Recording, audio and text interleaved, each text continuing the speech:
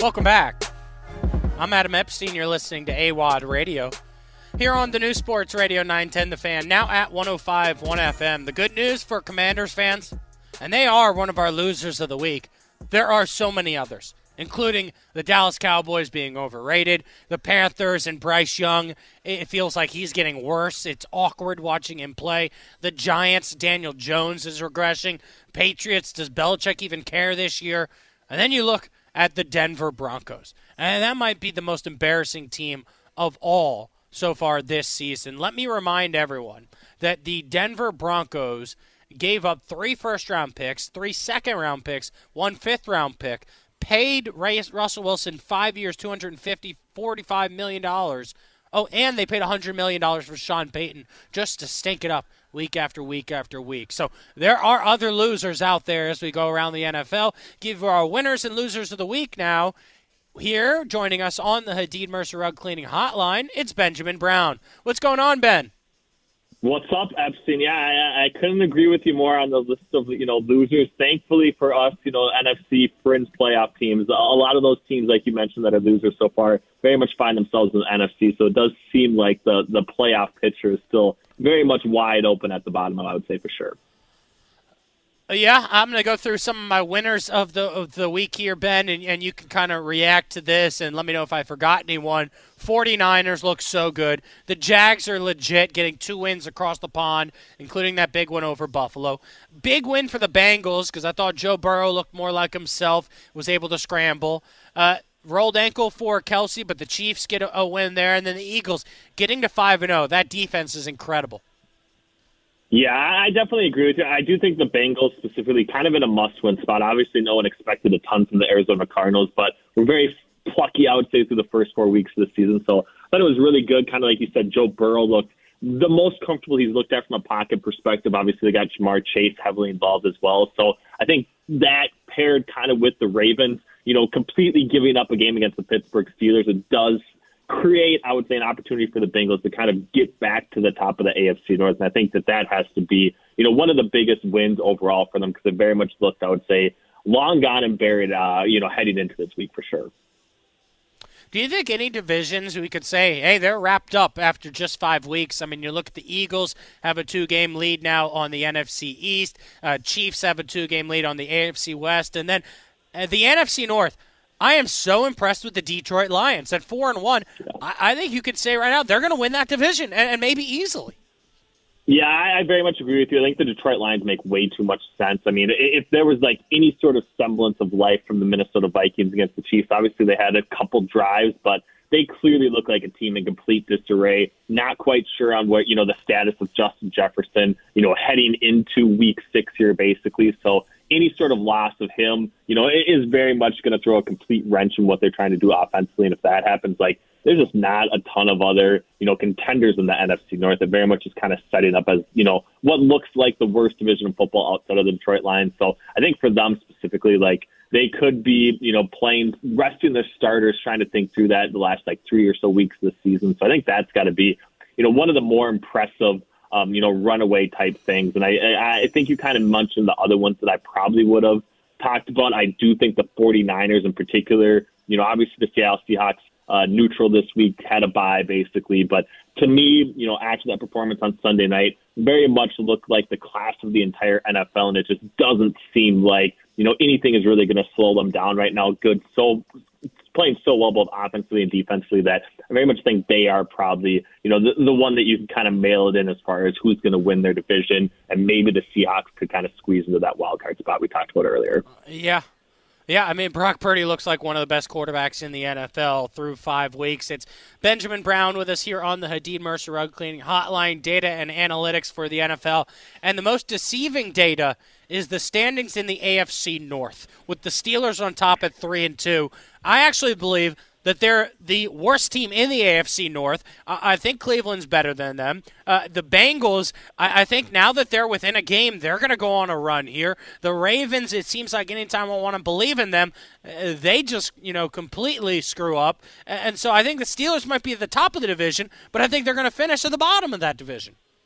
Yeah, very much. And they've had a lot of fluky performances, basically, obviously relying on some, defensive turned, interceptions and fumbles basically kind of break correctly for them and win a couple games that very much they had probably no business really winning, even this matchup yesterday against the Baltimore Ravens. Like, that's one that the Ravens cannot let slip through their fingers. And kind of like you said, seeing them do that, I think very much speaks to this idea that heading into the week, the Ravens look like the class of the AFC North. And to let that one go, it's really going to be, I would say, a painful thing come December and January when we are kind of figuring out who actually is going to win this AFC North. But, heading into this week, I think the Bengals were, had the longest odds basically to win the division. I think they're still kind of priced at this like plus 475 number on DraftKings Sportsbook. And to me, like you said, like they could, for all intents and purposes, easily have the best offense in this division. That's a situation that you very much want to buy into. And if they can kind of get Joe Burrow, healthy enough in some of these weeks, basically, to really be playing well towards the end of the season, that very much is kind of the spot I think you want to buy into for the AFC North. But I think the Browns can get there. I think defensively, very much on par with the teams like the 49ers and even the Dallas Cowboys in a lot of ways, pre-Trayvon Diggs injury. But to me, the Browns have just not really put it together with Deshaun Watson at quarterback in any sort of legitimate fashion against, I would say, even the top half of the league defense. So until they do that, I very much think I'm probably siding with the Bengals over the Browns in that division. Allegiant Stadium is the home of Monday Night Football tonight as the 1-3 Las Vegas Raiders host the 2-2 Green Bay Packers. The line is Vegas -2, over/under at 45.5. Do you have any plays on tonight's game, Ben? Yeah, I am interested to see, what we see from the Packers offensively. Obviously, Aaron Jones is going to be, in the fold, basically shouldn't really be limited from a snaps perspective. Same with Christian Watson. So this could very much be, the best combination of players that they have around Jordan Love this season. And I don't think that we've seen, enough from the Raiders defensively, outside of Max Crosby to really think that they're going to be all that effective slowing the Packers down, and Green Bay has been so good throwing the ball deep that I am maybe leaning in their direction a little bit. I think if you can get it at plus 2.5, plus 110 on the money line, like the Packers do make a lot of sense. I also like Christian Watson to, potentially go over his longest reception prop number. Basically, I think, we are going to see a number of shots where they are trying to hit the deep ball. That's kind of been their MO to start the season. I just don't see anything from, what the Raiders can do defensively to really slow that down. So Watson to go over 20.5, longest reception, I also think is a really interesting play. And if that does happen, I do think the Packers are probably going to run away with this one. Follow Ben on social media at Ben_R_Brown_ NFL data scientist, also a contributor for Pinnacle. And Ben does radio shows around the country. And as a guy that does shows all around the country here, and I love the work you do, could you pick one fan base right now that you think is the most down in the dumps through 5 weeks? Oh, man, I think after tonight it might be the Raiders. But, of course, you always hear about where they're even finding those fans at in a lot of ways. So I would have to go with probably the Denver Broncos. I mean, the expectations for where they were supposed to be last season, and then, maybe Sean Payton figuring things out, and they clearly, are losing to, a New York Jets team at home that's starting Zach Wilson. And a lot of it, outside of the offense not really being where they should have been given who they have on their roster, like defensively, they've been really poor as well. And it seemed like, heading into this season, they had a guy in Patrick Surtain who could be a legitimate shutdown cornerback. And I know they traded Bradley Chubb at the trade deadline last year and are kind of trying to piece together who's going to be that pressure type situation, at defensive end / outside linebacker. And they just don't have it whatsoever. And they very much look like the worst defense in football from an EPA perspective. And I think that fall from grace so quickly definitely has to have that fan base in the dumps. And it does seem like they are maybe almost a decade away from even really competing in the AFC West. And that's got to be a really long-term, pessimistic outlook on where they're going to be at for the next 10 years. Ben, great stuff, man. I appreciate it. Thanks, guys. Have a great show. Yep, you're listening to AWadd Radio here on the new Sports Radio 910 The Fan, now at 105.1 FM. The Exorcist Believer claimed the top spot at the North American box office this weekend. We'll give you the latest around Hollywood and entertainment next on NetClix.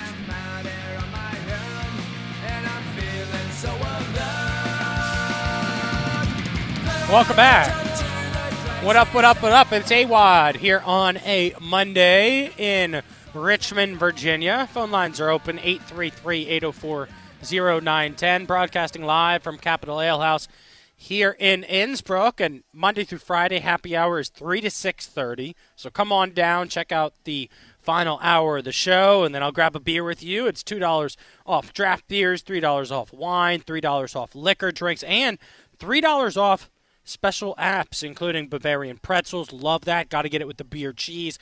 Belgian-style fries, loaded fries with cheese and bacon, fried pickles, and 5-piece wings, all here at Cap Ale, Monday through Friday from 3 to 6:30. And I love broadcasting here at Cap Ale. Everyone should take advantage of the happy hour. It just got happier. But I just met some listeners last break, and they said, man, you have the best job in America. And, Stub, I loved that comment. It made me feel so good because I do have a great job. I love going to work every day, and I've told this story before. When I was a kid, my dad and I went to every Redskins game, and on the ride home, he used to let me use his phone to call into radio shows. When I was 12 and 13, I'm screaming at the host, this is why we lost the game. And I've been in love with radio ever since then. So feels great to have your opinion matter. And the listeners, your opinions matter too. That's why the phone lines are always open. You can be the quarterback of this segment, 833-804-0910, 833-804-0910. So big shout out to the listeners that I just met here at Cap Ale. And I'm here every Monday from 12 to 3 p.m., recapping college football, NFL Sunday, and getting you set for Monday Night Football. But we are going to mix it up a little bit right now, give you the latest on Hollywood and entertainment. Stub, I did watch episode 2 of Survivor. It was much better than episode 1, so we'll break that down right now here on NetClix. NetClix, the best of streaming services, TV, movies, books, podcasts, and more. We've got you covered on NetClix. So, Stub, number 1 spot at the box office, The Exorcist Believer. I know you're a horror fan. Have you gone to see this yet? I have not gone to see this. I have not heard good things from fans, and I believe The Exorcist to be one of the greatest horror movies ever made, and I don't love to see it kind of pooped on. When did the original come out? Like 1973 or something like that? I want to right? It was really old. It's the 70s movie for sure. I can check that for you. I've seen it once 73. before, and it's definitely scary. But I don't know if it's like the scariest movie of all time. But it's definitely frightening. I've always said, for me, scariest movie I've ever seen in theaters was the original Paranormal Activity. I mean, my goodness, I have so many memories from going to see that in high school, and I kicked the chair in front of me. I was so scared. I just remember it was like the doctor had the little thing and they hit your knee. My leg just kicked out. 2007, Paranormal Activity. I was in 9th grade at the time, and it gave me nightmares for weeks. I mean, my goodness, so scared. Do you remember that movie? Like, do you remember Micah? Micah was the main character. I haven't caught that one. That's a big gap in my horror. Oh, you've never even seen that? No. Oh, so have you? So you haven't seen 1, 2, 3, 4, or I think they came out with a 5th one also. Yeah, too? There's a lot. It's on my upcoming list. I'm gonna hit that one soon. Maybe all right, what did you want to bring up on NetClix today, man? Well, I want to talk about Survivor now that you've seen episode 2, because man, that yellow team. Garbage. They're going to go down as the worst tribe in the history of Survivor. They're going to get knocked off one by one until they're completely gone. It's so embarrassing watching them try to compete in these challenges. They get last place and it's not even close. It was actually entertaining to see. I think it was like the red tribe against the purple tribe. That went down to the wire, and then it was like, oh, yeah, yellow's not even close to finishing. Jeff Probst is embarrassed by the yellow tribe. What was his name, Brandon? It got to be the worst competitor I've ever seen. No skills. No skills at all. And it's so funny how he's telling everyone, I'm good at puzzles. And then during the puzzle, he was like, yeah, I'm just going to wing it. I don't know what's going on. And they were like, no, don't wing it, man. Try to study the puzzle. Think about it. And like he got that like tile matching puzzle wrong too. I know. Just like that. By all accounts, that girl Emily, who immediately distrusted everyone and called everyone out, she should have been out any other team, any other season. But I know. I feel bad for Emily because she just keeps getting worse. Like she's just annoying all of her tribe mates, and it's like every time they try to extend a peaceful handshake to her, she's got to like stab them in the back again. And, time after time, she's going to be voted out next week. Yeah. Here's the problem, or the funny thing is, watch, Caleb could win this year. He is the worst player on the worst tribe of all time. But if he is able to advance to the individual challenges, I do think he's good enough to win. Yeah, I think that and they got like 2 good players on that team. It's just half of them from the start were so bad. I think, and Emily at one point, I think she said when she was having her emotional moment and started crying that she realized that people weren't like stocks and had real life emotions. Yeah. Yeah, I know.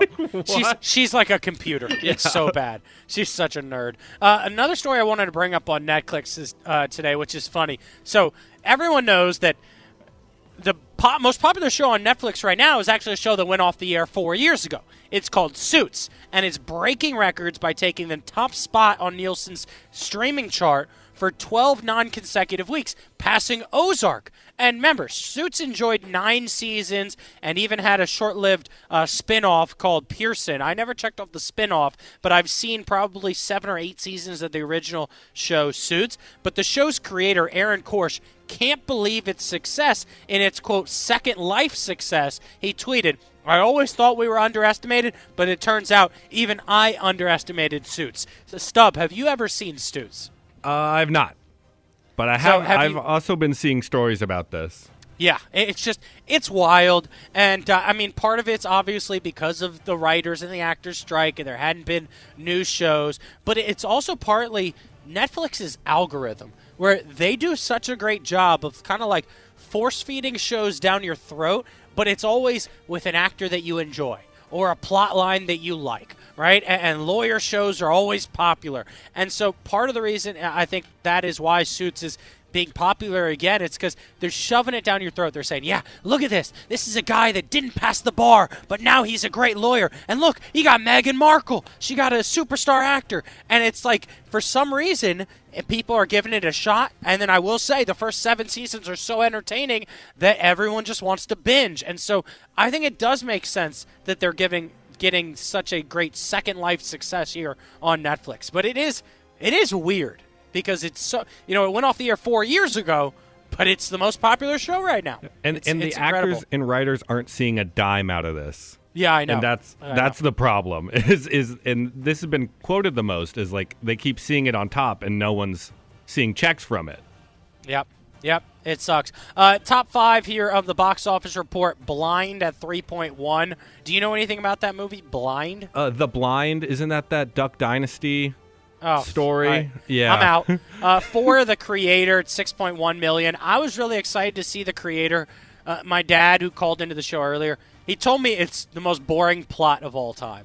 And that's disappointing because I thought that I was the biggest fan of Denzel Washington's son and that he was going to, single-handedly make this an awesome movie. Turns out it's probably terrible. I've heard it looks sucks. pretty. Yeah, I have too, but my dad's got a pretty good sense on movies that I like, and he said, don't waste your money. Wait till it comes out on the AWadd theater when you can watch it for free. Anything else you wanted to bring up here on NetClix, Stub? Let's see. I had... The Exorcist was supposed to come out. It's winning the box office this weekend, but it was supposed to come out Friday the 13th of October, the best possible slot for a horror movie to come out. And you know why it didn't? Why? Because Taylor Swift concert comes out that day. Oh, my goodness. And they are scared. You know what, Stub? You're like the NFL. You're just throwing this damn Swift comments at me every week. Oh, there's a new Taylor Swift story. AWadd, why don't you know about this? Why aren't you talking about it? It's like the NFL. She wasn't at the game this weekend. They still found a way to talk about her album. My goodness. Enough of it. Enough is enough. Did you buy your tickets? Are you going to go see it? No, it's like $20. Yeah, I know. It's so expensive. A little too much. I know. I've had enough. Let's talk Travis Kelce next. We'll get back into the NFL. I'm Adam Epstein. You're listening to AWadd Radio on The Fan. Welcome back.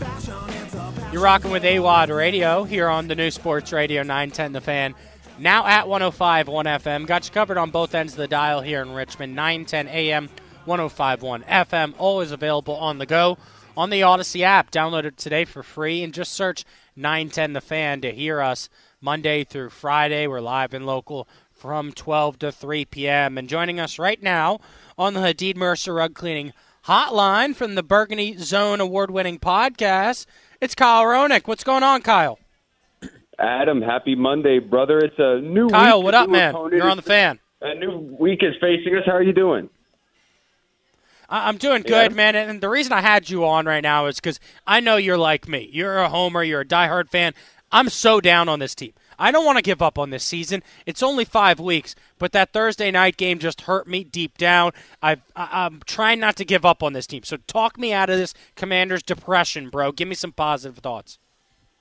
Yeah, that was a really rough Thursday night outing because, the team was really pushing for fans to show up, and they did, and then that performance came out. And I know a lot of people are feeling the same way, but the sky is clear as of the moment. It was storming, but you need to get your butt kicked a little bit to get yourself in gear. And this team has the veterans on it to be able to turn this ship around, Adam. And I think one thing is the pressures brought by the defensive line. Right now, Chase Young is top 10 in the league in pressures generated. Montez Sweat himself is doing a really good job at that. Deron Payne has taken over games up to this point, and John Allen has set a franchise record for sacks so far in his career. There's a lot of good things on this defense, and the things that they need to work on are easily fixable. It's a lot about experience, knowing where to be at, what not to do, and these sort of things, you need to have bad situations to happen to you in order for you to learn and get past these. And that's kind of where I'm looking at it with this football team is right now they are really bad defensively. They're 31st in the NFL with 31 points per game giving up. And that has to change immediately. They have to bring that point total down. We knew going into the season, Adam, that the offense needed all the help they could get so they could get up and running up until that point. The defense has given up a lot of points. They have to limit those. But we have the pieces in place to be able to get it done. That being said, past couple of years, they start out really slow, and then the defense starts to get going. I'm confident that they'll be able to do that again this year, Adam. So don't worry. It's not like they've thrown everything at the wall and nothing works. They still have some other things that they can go to help. Kyle, I think you could also argue this team was just gassed. I mean, Rivera's boys played on empty. Nothing in the tank after the hard-fought battle against Philadelphia in overtime. I mean, do you agree? Could you just say, hey, they had no juice. That's why they lost 40-20 on Thursday night. No, I don't like that excuse. I know that they did play in overtime. It was a hard-fought game. They fought their butt off to try to win it, and they didn't. But the Bears were on a short week, too. And the Bears look like a completely different team facing up against them. They looked like they were ready to play. They had a game plan ready, and they executed that game plan. On the other side, it almost seemed like we weren't not taking it seriously, but it was like a punch in the face, kind of like, oh, now we're playing football again, and which is not something you want to see out of a football team with as many veterans as they do. Yes, they're still young, but in the same breath, they have veterans on this team that are in a position that are vocal leaders that could say, hey, this is not the way that we do things. We're going into this expecting their best.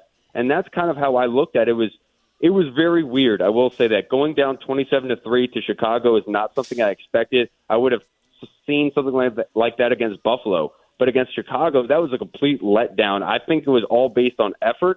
And I think that is something that can be fixed but cannot be consistent if you want to be able to make the playoffs this season. Offensively, 2 3-and-outs to start the game, and then 55 consecutive pass plays as they tried to come back. What's your take on that? I have no problem with it. I mean, Bieniemy coaches to win no matter the score, and he might give Sam Howell a couple extra hits here and there, but I think it's good for him in the long run. So, to me, I have no problem with it. You're not watching the same team if you're blaming Howell or the offense at all for the past 3 straight losses. Yeah, and I can understand why they threw the ball a lot. Chicago's defense is 29th in the NFL in passing yards, and they were top 15 in rushing yards. They were very good defensively against the run. And look, let's think back to New England. There was a point when Tom Brady and Bill Belichick in the late 2000s, there was one game where they didn't even run the ball once. They threw it the entire time. Just do what you need to do to score points. And that's what this football team did in the second half, but it took way, way too long. I think the offense is doing what they're supposed to do. We expected this. We expected hiccups. But my big thing that I need is Sam Howell to show consistency, Adam. Week 1 he had pretty good. Week 2 was pretty good. Week 1 he had his hiccups. Week 3 was the major hiccup. Then Week 4 last week he does a very good job. He does what he needs to do. He doesn't turn over the football, gets the ball in the playmaker's hands. But then everyone else falls apart, and we haven't seen a complete game from this entire team. But that being said, we need Howell to be that consistent force. And it's hard to do for a young quarterback who's basically a rookie going against some very good defenses. But it's a lot to ask. He's got a lot of weight on his shoulders. But I think Sam Howell is the type of leader that you can really depend on. I said this earlier in the spaces. Sam Howell's junior year, the offense was all on his shoulders. He had to run. He had to throw, running for his life. His sophomore year, he had Javonte Williams. He had Diami Brown at North Carolina. They were more balanced in that sense. What we need to do is get back to the sophomore year Sam Howell so he doesn't feel like he has to do everything, because Sam Howell against the Bears was like our leading rusher, and that cannot be the case. That's a bad formula for Sam. Like we saw his junior year in North Carolina, you have to keep him balanced, and the defense has a responsibility there of limiting that point total down so they can run the football, because at that point they had to throw. Yeah, I mean, they got to do a better job of getting off the field quicker, especially on third downs. I mean, both of the early touchdown passes to DJ Moore came on third down. There's something going on defensively, though, and I want to read between the lines here and maybe get your take on this. I don't know if Jack Del Rio's lost the defensive locker room or what, but something's going on there where they're not playing the way they did at the end of the last season. And then there's also something with Jamin Davis, where at the end of last season, with about 5 or 6 games left, he started really playing well. And Ron Rivera noticed it and rewarded him and made him the Mike linebacker. Well, this season, it's been Cody Barton getting the majority of the snaps at middle linebacker.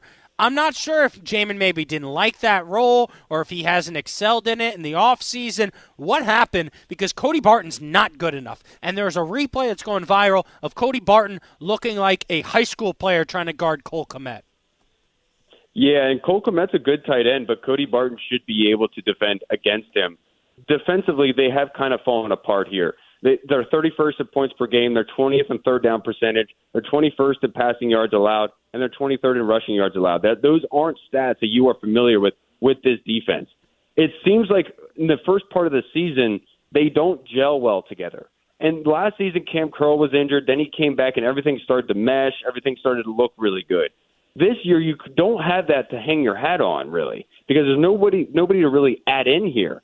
That being said, the linebackers have to do a lot better. What I have seen, Adam, is you have these stretch plays where the offensive lineman will combo block your defensive tackles. And what they're doing is these offenses are realizing they can use defensive linemen on John Allen and on Daron Payne and then combo block up to linebackers. And our linebackers are not going to cut that off, which is an easy lane for them. They're going to run laterally, which allows that lineman to get upfield and block them 5 to 6 yards down the field, which is what we saw in those 3rd and 7s, which is not acceptable whatsoever with this defensive line, with this defense, with this coordinator, to allow multiple long third downs to be gotten on the ground is unheard of for this group. And they have to fix that because there are big issues here. I think the linebackers themselves have to pick up, because if you expect your DBs to come down in the box in the run game and to be able to make those tackles for you, you're in a very, very bad position, Adam. And that's why I kind of see with this defense right now is they're like, somebody needs to stand up and make a play. And it seems like the leaders on the teams aren't the ones doing that in those crucial, important situations. And somebody needs to. And I wish that Jack Del Rio would actually be able to come up with some hard-looking formations, because it seems like every offense, even though we run a blitz with a corner or a safety, even if they come down late, the offense is expecting it. And they're throwing a play right to it, or they're adding extra protection for it. How do they know it's coming? We have to be more creative in the way to confuse offenses, because of right now it seems way too cookie cutter, and these teams are coming in here in their first 15-play script, and they're getting down the field, they're scoring points at ease, and that cannot be the case with a young quarterback and an offensive line that struggles to hold up pass rushers.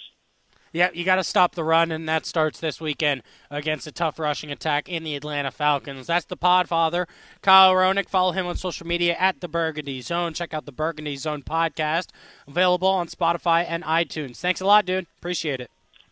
Thanks, Adam. Have a great Monday. Yep, and we'll go around the NFL with All Out Blitz coming up next. And surprise, surprise, the top-ranked NFL Defensive Player by Pro Football Focus, comes on the top-ranked NFL team, and that's Nick Bosa for the San Francisco 49ers. We discuss the pass rushers on All Out Blitz next on The Fan. Welcome back. I'm Adam Epstein. You're listening to AWadd Radio.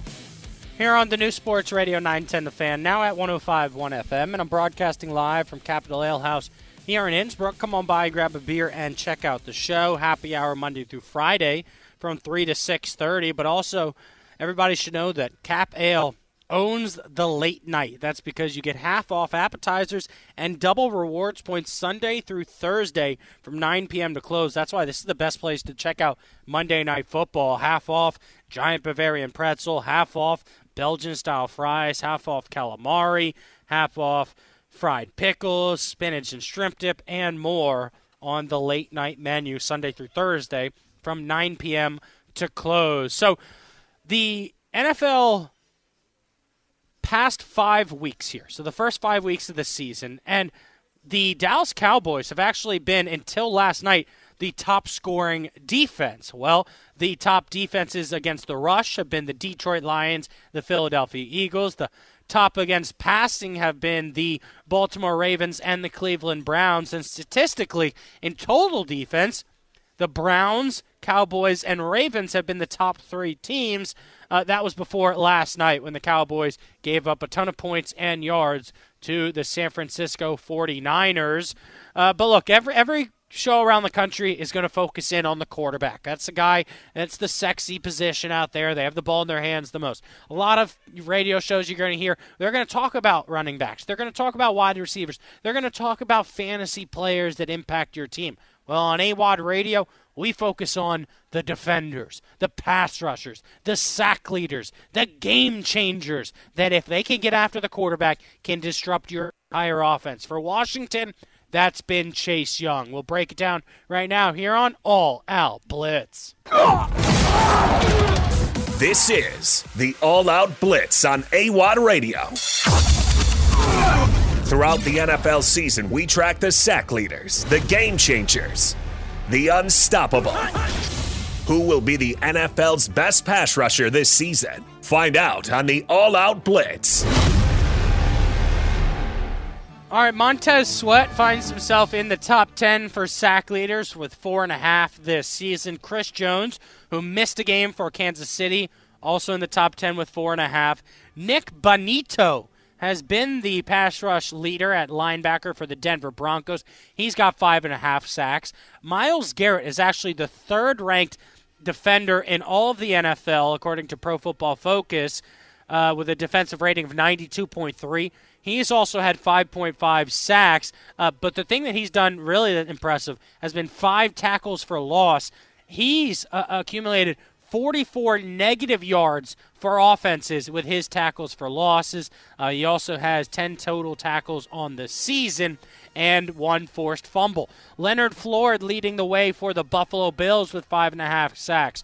Josh Allen went up against Josh Allen, the quarterback for the Bills, against the linebacker for the Jacksonville Jaguars, and Josh Allen, the defender, won that individual matchup as the Jags defeated the Bills in London, and he now has 6 sacks on the season. It's Trey Hendrickson, the sack leader for the Cincinnati Bengals, and that defense has turned it around as of late. He has 6 sacks on the season. Danielle Hunter was able to get after Patrick Mahomes as Minnesota almost came back and won that game, loses 27-20, but he's number 3 in the NFL through 5 weeks with 6 sacks. Khalil Mack, oh my goodness, he jumped onto this list with 4 sacks in 1 game last week. He's only played in 4 games this season for the Chargers. He's got 6 sacks, but the defensive leader in the NFL, and if you think back, the Pittsburgh Steelers defense won that game against the Baltimore Ravens. That offense did nothing for the entire game. Well, the defense gets a safety, gets an interception in the end zone, and then with the game on the line and the Ravens needing a late score, it's T.J. Watt who recovers the fumble of the strip of Lamar Jackson. He recovers it, runs for about 10 yards before being tackled. He has 8 sacks on the season, 7 tackles for loss. He's got 15 total tackles, 4 pass defense where he's broken up screen passes. He's recovered 3 fumbles, and one of them for a touchdown. He single-handedly is put the Pittsburgh Steelers on top of a very tough division there with Cincinnati, Cleveland, and the Baltimore Ravens. It's TJ Watt who's the sack leader through 5 weeks. But according to Pro Football Focus, here are the top 3 defenders making impacts on the National Football League. We mentioned Myles Garrett's 3, DeMarcus Lawrence of the Dallas Cowboys is 2, and Nick Bosa ranked number 1 with a 93.8 defensive rating by Pro Football Focus. Another thing that we look at here on All Out Blitz is which team is the leader for sacks. And obviously with TJ Watt, the Steelers are going to be up there. They are number 4 with 17. Montez Sweat, Chase Young, Deron Payne, Jonathan Allen, who just became the Commanders' all-time sack leader in franchise history. They're in the top 5 with 16 sacks. Steelers at 17 and 4. 3, the Miami Dolphins. We talk a lot about that Dolphins offense, but the defense has been able to get tackles for losses and sacks with 17 sacks. They've been able to get off the field. The Baltimore Ravens, the offense is struggling at times. The defense, they come to play. They have 18 sacks on the season, but the team that's actually leading with pass rush right now is the Buffalo Bills with 21 sacks on the season. Also, 8 interceptions for the Bills through 5 weeks. They have been very impressive. So those are your sack leaders, your pass rushers here that are leading the National Football League on All Out Blitz. I wanted to end the show by previewing the Monday Night Football matchup. If you go back to last week, I gave this a 1-star matchup. It's really not a good game for Monday Night Football. All eyes on the Green Bay Packers at 2-2, traveling to Vegas to face off against the 1-3 Raiders. For the Raiders, Davante Adams has at least shown up this season. 33 catches for 397 yards and 3 touchdowns, including one game where he was targeted 19 different attempts by the quarterback.